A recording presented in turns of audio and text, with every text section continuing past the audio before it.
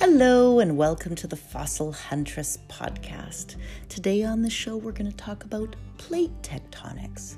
So that is the science of studying the Earth's outer layer, which is made of large moving pieces called plates, and all of the Earth's water and land sit upon these. So they create the structure of the world we know today. So when you look at Europe and Asia and North and South America, you're looking at the plates that have pushed and risen up to form continents and mountains, but they also rub up against one another below the seas and our oceans. So they cover our Earth and they shape our Earth. So we'll talk about those today.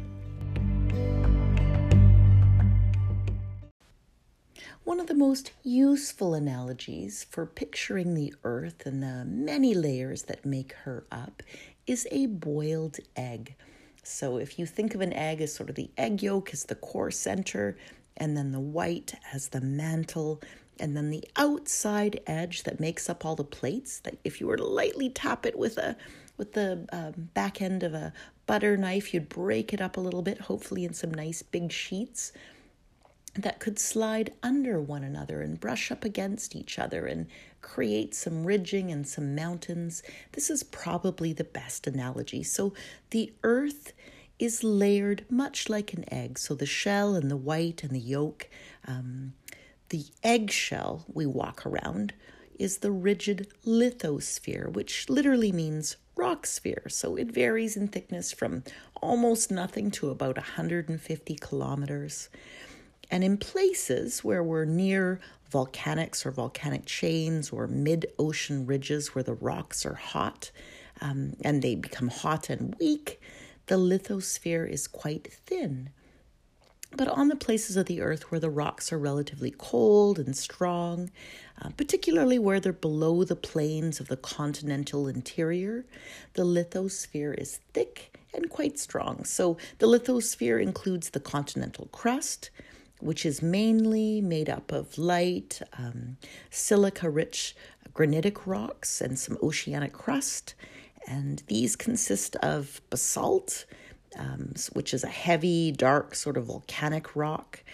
And then the uppermost ridge, the part of the underlying mantle, is made up of very heavy, dark rock, which is low in silica and high in iron and a bit of magnesium.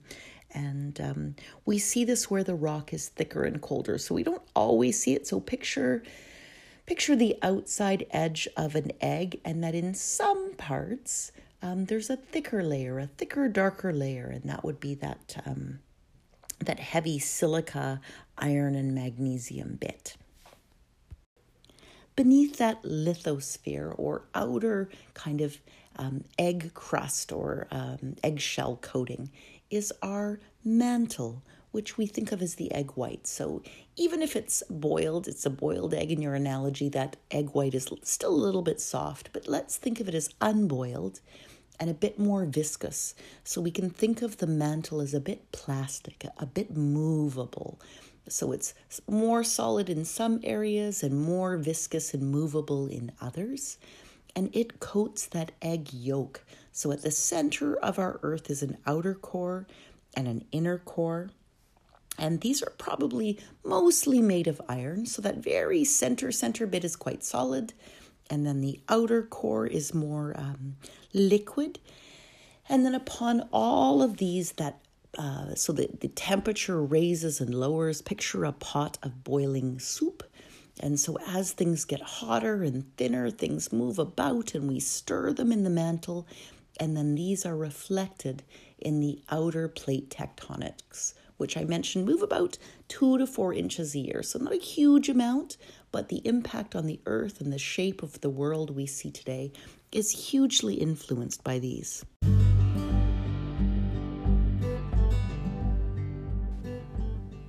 Like a cracked eggshell, much of the lithosphere is not continuous. So the Earth's surface is broken into many bits and pieces, some big and some small, so about 7 big pieces and several smaller pieces, and we refer to these as tectonic plates. So the Pacific plate is enormous and it underlies most of the Pacific Ocean.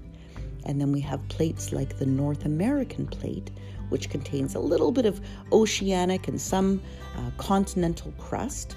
The western part of the plate is the North American continent, and the eastern part is the floor of the northwestern Atlantic Ocean. So sometimes we see them raised above land, and sometimes they're below the oceans. So we don't see their movement so much, but we feel them when two plates collide or push up against one another. We experience these as volcanics or seismic eruptions in the earth. So we feel them as vibration when the one shifts below the other. And the consequence of that is that we feel the vibration in the rest of the earth, sort of like ringing a bell, as it were. So the plates move about continuously, so they're moving ongoing. And the earth is moving ongoing, much like a convection oven, because the earth is continuously losing heat. So that the heat rises through the oceanic floors, and then it comes from the mantle, which is sort of that mid-layer piece. It's lost through the ocean to the seawater, and then it comes up into the atmosphere, and ultimately we lose that heat to space. And because of that kind of continuous circular cycle of that convection oven piece, the earth is perpetually in motion. So I'm going to do a larger blog post on plate tectonics. And for Jeffrey, who asked this question, you didn't tell me what level of schoolwork this was for, so I'm sure I've raised more questions than I've answered, but I'll send you a couple of links so that you can read more about this. But essentially, the earth is like an egg. Picture it sliced in half, and the outer shell is the place that you and I experience. That's the place of the continents and the oceanic plates moving about. Underneath that is the mantle, sort of the egg white or that viscous piece that's perpetually in motion as well.